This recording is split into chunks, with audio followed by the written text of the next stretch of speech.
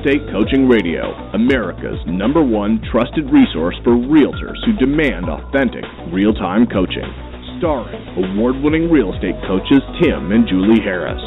Get ready for unfiltered, full-strength honesty about what is truly working to get you into action and make you money in this new real estate boom. Now to our hosts, Tim and Julie Harris. We're joined once again by Jonathan Smoke, the chief economist for Realtor.com, to discuss current trends in today's real estate marketplace as we enter into the spring 2016 selling season. Smoke is a 20-year veteran of the real estate industry and a regular guest on Real Estate Coaching Radio who has established himself in the real estate industry as a highly respected economist and strategic thinker. Now, let's welcome Jonathan to the call as we join our host, Tim Harris. So, Mr. Smoke, thank you and welcome back. And I know you're extremely busy. And one of the reasons that, in addition to all the normal reasons that we have you on the show, but one of the reasons specifically I wanted to have you back is because we are seeing an increase in agents who are becoming, I think, maybe a little bit overly cautious about the economy. A lot of agents asking us about interest rates, asking us about if we're going into another recession, and all of this. And so, I assume that because we have 100,000 normal listeners, there's probably tens of thousands of agents that are listening that are also kind of working through the same fears. So if you and I can deep dive in clearing the air about the fact that this is a really wonderful, incredible opportunity to be selling real estate, we are really at one of the best times ever to be in the real estate industry, I think we'll call this a successful show. Agreed? All right, agreed. So and let's just jump right to the heart. Oh, of course, thank you. So let's just jump right to the heart of it. Is there any reason to believe that we're going into another housing-related recession? Well, I'll give you the quick answer to that, and that is no. I think the recession word is way overblown, more sort of in political circles than in reality circles. And if you look at the fundamentals for the U.S. economy and for the housing market, we've actually started 2016 on a very good foot. Growth over last year in most of the key metrics. And so as a result, myself, but I would say I've yet to run into a forecast that has anything but growth expected for 2016, both in terms of prices and in transactions. Now, of course, at a local level, there are some differing trends that are impacting some places, less than others. But net, this should be the best year that we've had since 2006. And I think, if anything, it could be. We're more likely to be wrong on the upside than on the downside. So, in other words, you and I are being too conservative with our expectations for this year, and that people will probably experience more opportunity than they're expecting. And guys, here's the thing. If your mindset is to be a skeptic, if your mindset is to be pessimistic, if your mindset is that, the wheels are going to fall off the wagon, then guess what? You're not going to take the actions necessary to, be successful. You're going to actually start behaving in such a way that your mindset becomes your actual reality. And you got to be very conscious of that. You got to be, if you think that things are going to be good, you're going to do things that are going to make that a reality. If you think things are going to be bad, you're going to do things that, guess what, make that a reality. And so, Jonathan, you're the guy that brings the facts, the statistics. So let's drill down on all of this.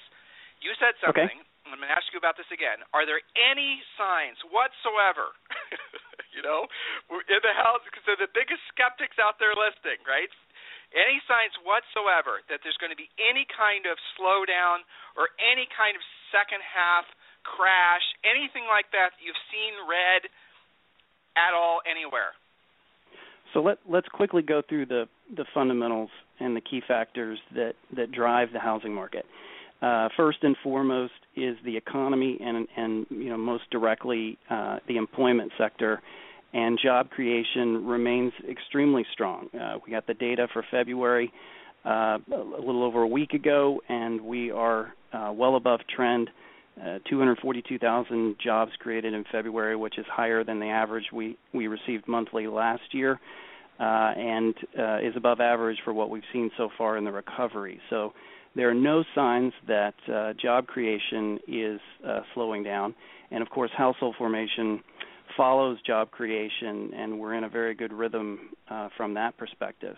And in addition to that, I would argue to point to the demographics, which somewhat worked against us during the last decade, but we're now at an inflection point where the two largest generations in history are essentially in prime real estate years in terms of driving transactions. We've got the oldest millennials, which represent the biggest population cohort.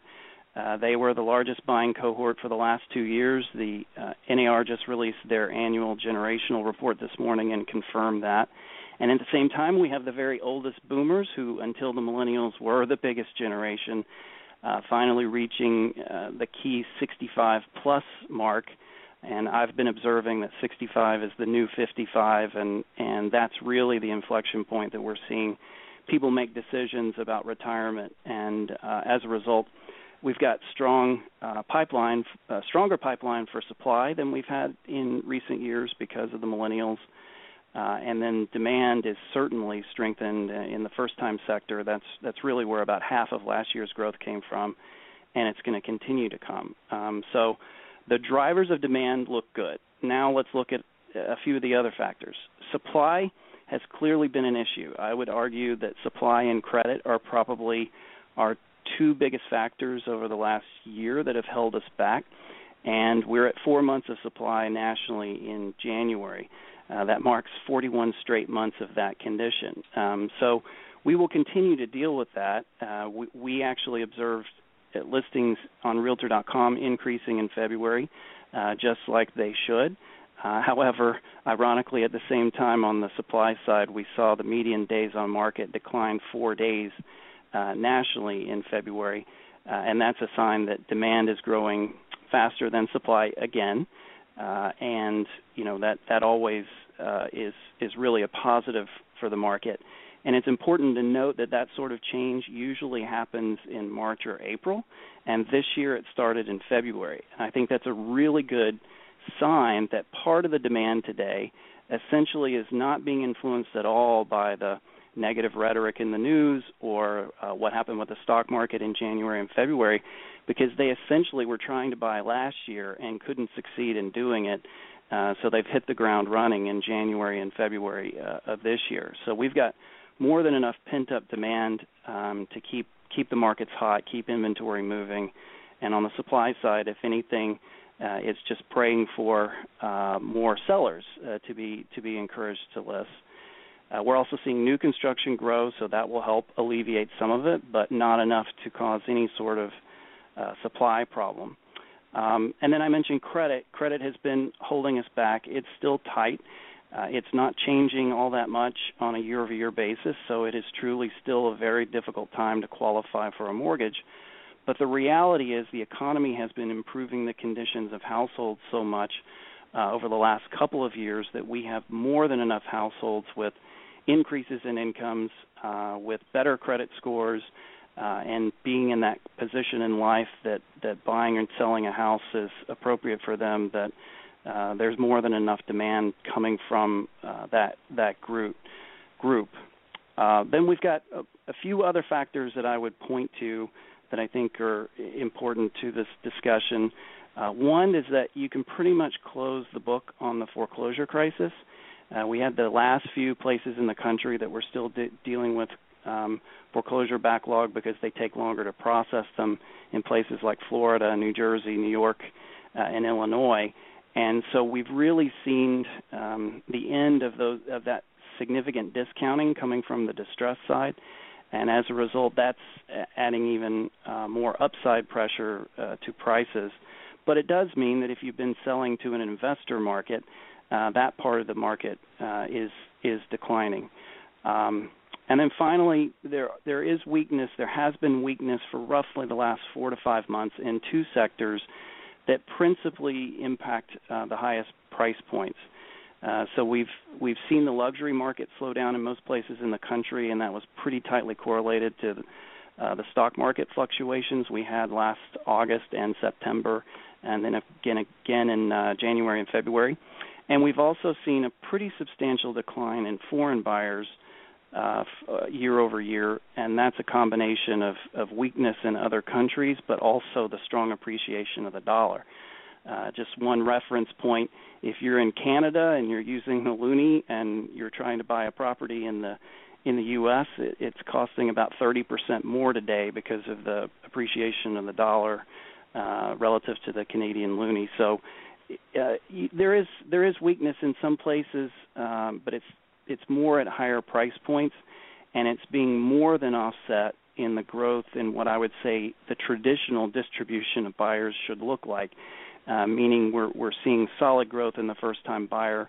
We're finally seeing the millennials have an impact in the market, and so the whole ecosystem is getting better, and that should mean more health throughout, and it should mean that those retiring boomers are in a good position to be able to sell their home, buy their next home, and provide the supply at the time that the millennials are looking for it.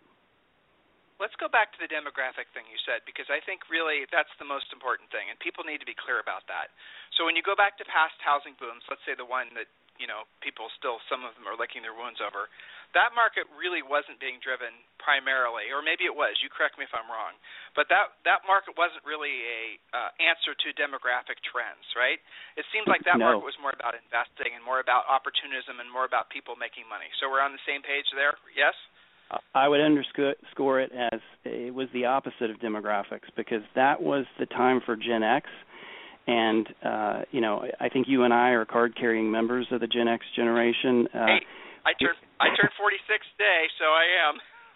we are the valley of the shadow of death from a demographic perspective.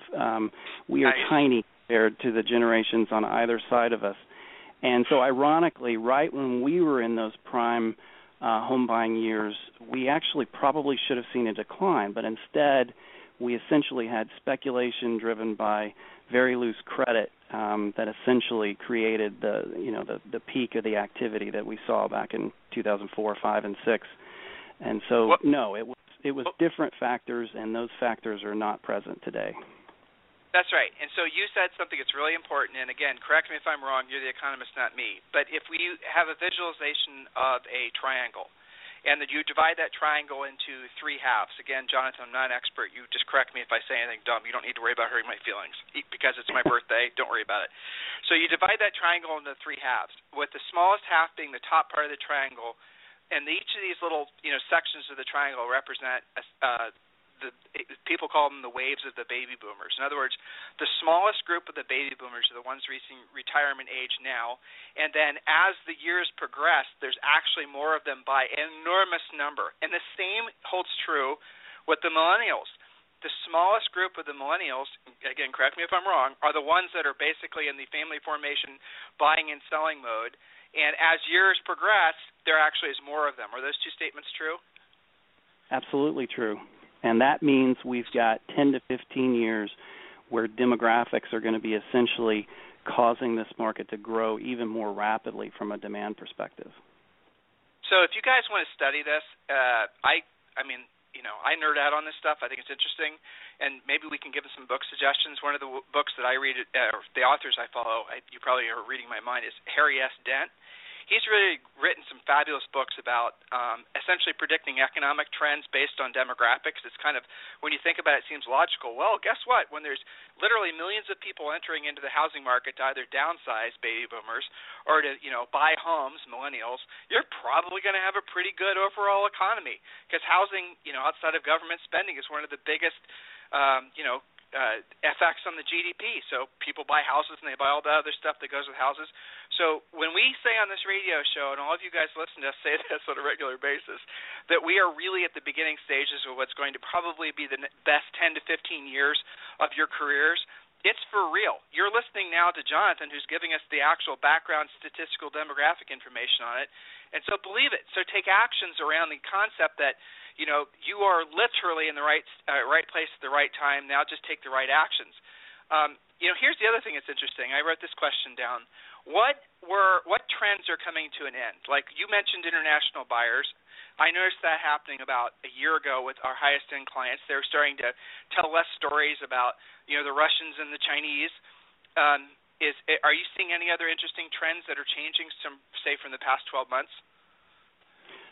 So definitely the kind of decline of the foreign buyer, and quite honestly, it's really a return to normal. It's not like they're completely going away. They just kind of were overrepresented for many years.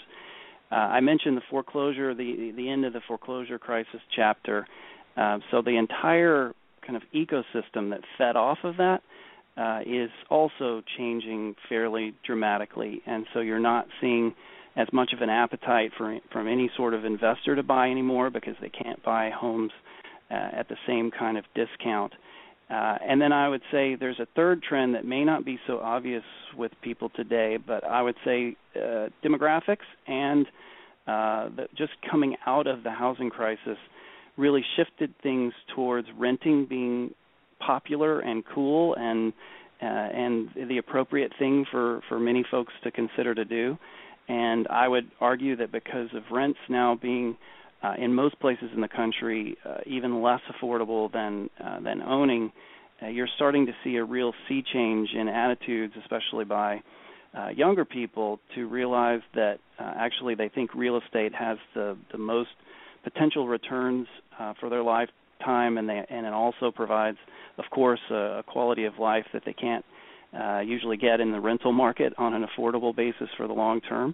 And so as a result, I think we're seeing a real shift. And the data that no one is talking about is that the last 2 quarters of 2015, the homeownership rate actually increased. And there are quote-unquote experts out there that were claiming that the homeownership rate was going to be in free fall for another decade, and yet we've already seen that it may have already passed its bottom.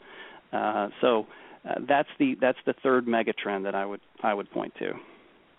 And there was an interesting article, you probably saw it this morning. It's old news, but it's still interesting, that the millennials are, hey, guess what, wanting to move to the suburbs, They're not just wanting to live in these sort of like communal places in urban environments. They actually want to have backyards for their kids. They want to have, what they had when they were growing up. Big news there, right? It's very highly, all this is very predictable. But let's talk about migration. So in the country, the areas that have been what was it, Mayflower Van Lines, I think, they have the annual report where they talk about the states that have the most people moving in versus moving out. Are there any changes in those trends, or are the areas that are growing now going to continue growing? Are there any new areas in the country that you see boiling up as being potential, like long-term mega metropolises or even mini metropolises that maybe people aren't paying attention to? So, yeah, they fall in a couple of different categories. There are places that sort of represent the poster children for high-income job creation. So that's principally been the West Coast, California in particular, and most notably Silicon Valley and the Bay Area. Those places continue to crank out jobs, but they're starting to be substantially challenged by affordability and the constraints on construction and development there that essentially make it so that you're never going to change that formula, meaning if you've decided to pack up your bags and go to San Francisco, you're going to be signing up for a very expensive place to live. And so as a result, you're starting to see not just people but employers migrate to other locations that offer a better, more affordable lifestyle.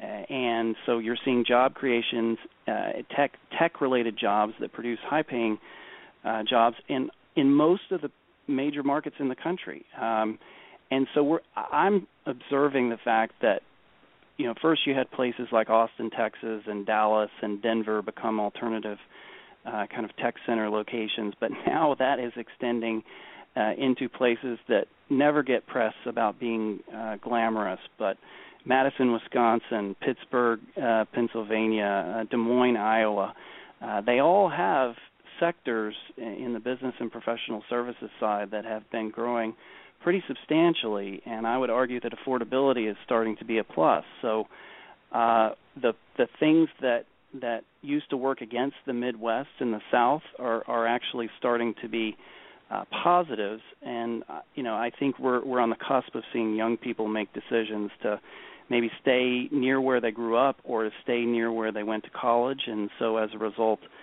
you've really got more high-growth areas than we've necessarily had in the past. And I would argue we're looking at a renaissance in the Midwest because basically the missed out on the housing boom completely, and there are many major markets in the Midwest that are just now experiencing significant inward migration and population growth that they haven't seen in quite a while. That wouldn't surprise me, what you just said at all. You know, it's funny, you said they missed out. So Julie and I are from Columbus, Ohio. We have a bunch of, you know, obviously clients and friends and family. And, yeah, you're right, missed out on the housing boom, but guess what? Paid the price for the housing bust. You know, they didn't get any of the upside, but they suffered the pain. And at the same time, it is kind of interesting. You mentioned Austin, and Julie and I just live north of Austin, and there's properties that are now downtown Austin that are selling for like the same cost per square foot as California, you know, close to $1,000 a square foot. That's kind of interesting because, yeah, Columbus, Ohio, you can buy a really fantastic house, and every bit as nice as anything you can buy in Austin for the same, if not less money. And at some point, employers are going to start looking at all that and questioning their sanity. You know, how much more do we have to pay employees? How much harder is it to actually set up shop? How much more does commercial real estate cost?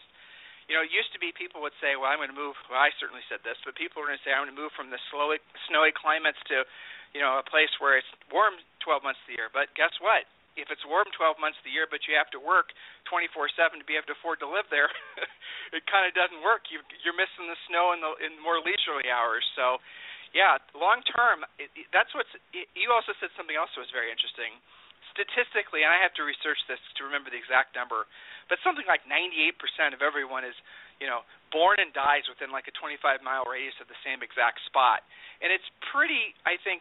You know, it's not a big surprise, or shouldn't be, that the millennials are going to follow the same trend. They're going to want to live around where they grow up, and it all makes sense. I mean, so if you guys are trying to think about, well, how do I put my business, you know, because you guys, all of you listening, are individual entrepreneurs. You own your own business. Even if you're an agent at a brokerage, guess what? You're still a business owner. If you're thinking about how should I position myself going forward, listen to what Jonathan is saying. Chances are in your own immediate market there's tons of opportunity.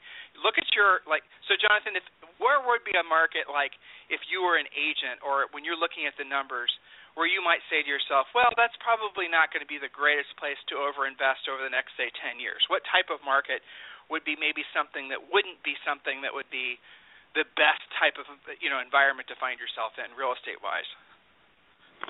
I would say the places that worry me the most are the kind of outer rings of the suburbs in most major markets. The places where our generation and older generations essentially kept increasing their commute to in order to afford bigger and better spaces. And the reason that I'm concerned about it is that's principally where most of the baby boomers live today. And it's in some of those locations that there could be disconnect over the long term with when they're ready to downsize or move to a retirement community somewhere, an active adult community, that sort of thing. Are there going to be younger households that actually want to live that far out? And while I completely agree with the news story today that came from the NAR report being released, that the suburbs are indeed where millennials are buying, we're finding that they're really buying and preferring to be in closer-in suburbs. And so they essentially are trying to make a trade-off. They like location, they like the urban feel, but they don't really, want to be that far out so that commuting ends up eating up a huge share of their life. So there are certain places in the country where that sprawl phenomenon was much bigger, and those are the places that I would probably worry the most about. Do politics and political leanings, does that have an influence on housing decisions, and why? Well, thankfully, generally no. There's not a tight correlation between presidential election years and what happens in the housing market. Actually, interestingly, historically, election years tend to be slightly better in terms of sales and prices, and I think it's principally because the Federal Reserve and others are trying not to play favorites, so you tend to have less volatility in things like mortgage rates in election years. There's no question that I'm sure the rhetoric impacts consumer confidence and that sort of thing, so that people who are on the cusp of considering them buying or selling may decide to hold tight. But fundamentally, what drives demand for housing is life events and life changes. And I don't know about you, Tim, but not once have I ever factored into who I thought was going to be in the White House 4 years from now on whether or not now is a good time for me to buy. I bought homes because I got a new job, because I moved to a different place, because we got a second kid. It was never based on what party is in the White House or anything remotely connected to politics. So I think most people feel that way. And again, this year we're coming off of a year where the people who weren't able to buy were frustrated by simply not being able to find a home that they could get. And it's not like their demand has been quenched by what we were able to do last year. So I don't think they care at all who's going to end up winning the election. So let's talk a little bit about, as we round the bend today, let's talk a little bit about the upper, the luxury market, maybe beyond the luxury market, kind of like the, big properties in Manhattan and around L.A. and, the luxury type stuff. That market seems to have, again, this is a trend you and I talked about last year, but that market seems to have kind of leveled off, and in some cases, basically this, generally speaking, a seller with a $10 million house doesn't have to sell, so if it doesn't sell, they just take it off the market. Opposed to lowering the price. But it does seem like there's a lot of stagnation in that market. Is that a long-term trend, or is that, what do you see there? Yeah, I think, well, first of all, we probably had slightly skewed overbuilding in higher price points in condominiums and apartments over the last couple of years, because it was easier for developers to pencil that activity and to actually get financing to do it.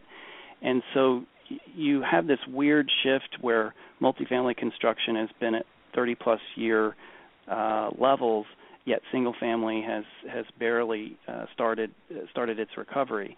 And where the lion's share of that development has taken place has been at higher rent prices, but also in the condominium market in very specific markets like Los Angeles and Miami and New York City.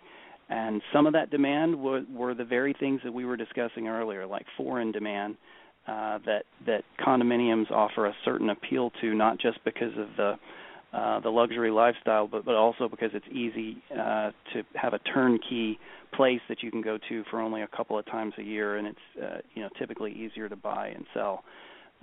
So I do think that there's going to be a shift away from how construction was dominated in those areas, and we're not likely to see as much of that kind of construction come onto the market.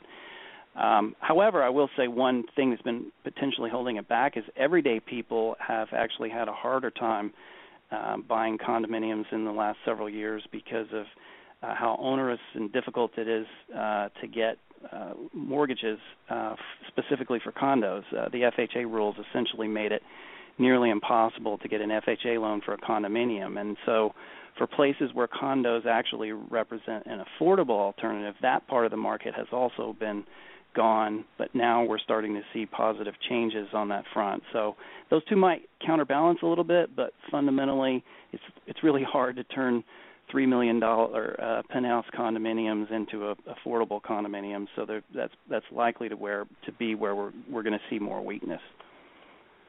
So there you go, listeners. I didn't hear any reason from Jonathan Smoke to feel pessimistic about the economy or the market. So you guys can listen to this interview again and again and again. And Jonathan, you come out with some fantastic white papers and reports and whatnot. So if someone wanted to deep dive into some of the things you and I just kind of touched on, where could they get more information from you? Go to Realtor.com or follow me on Twitter on Smoke on Housing. I've got a piece coming out today on where mortgage rates are likely to head. And actually, I think that's a net positive, especially for this year, for the housing market. But that's, all the things I do, plus fun playlists, music. Actually, I have a video coming out in a few weeks we're going to post on Realtor.com that also help to essentially, lighten the negativity and think about the economy and housing in a positive way. Listeners, a lot of the stuff that you guys are allowing to take root in your minds that's adversely affecting, not in all cases, but in some cases your mindset, is because of it's a political election year. Do yourself a favor and go media-free life, not just a media-free morning. Literally purge yourself of all that crap. Don't allow it to affect your mindset. You've just heard from Jonathan, and we've given you now access to the tools to go and research this more yourself. There's no reason to believe that we're not at the very beginning stages, as we've been saying for the past 3 years, of a long-term real estate boom. So guess what? If you're not experiencing that personally, if you're not experiencing that kind of momentum now, then, look at what you are or aren't doing. Look what you are or aren't action-wise, what actions you're taking. Take this on yourself. Stop looking for, some external reason to not work. And that's what negative news is all about. You guys are becoming skeptics, some of you. Most of you, obviously, are having the best years ever. Believe that you're just at the very beginning of a long-term boom. Take the actions around preparing yourself mentally, emotionally, spiritually, and then ideally financially to make the most of it. Remember, guys, this business is all about being of service to other people. That really is the bottom line. And when you're having the mindset as you're here to help other people, if that's your number one thought in your mind, everything else sort of just flows. Mr. Smoke, I really sincerely appreciate you being of service to all of our listeners today and all the contributions you've made to the real estate industry. I always like interviewing you because unlike a lot of the other economists I've had on here before, you make things really easy to understand for dummies like me. So I really appreciate it, and thanks for being my co-host today. Thanks, Tim. You're no dummy, though. Oh, too soon to tell, I think. You have a fantastic day, and listeners, will talk with you on the radio tomorrow.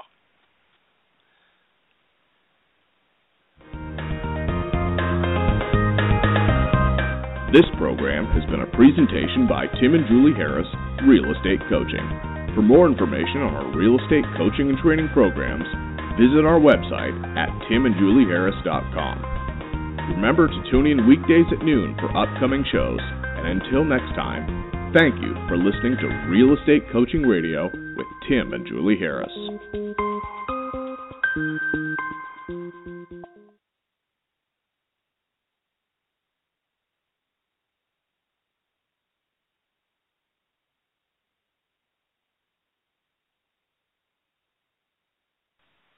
This podcast is a part of the C-Suite Radio Network.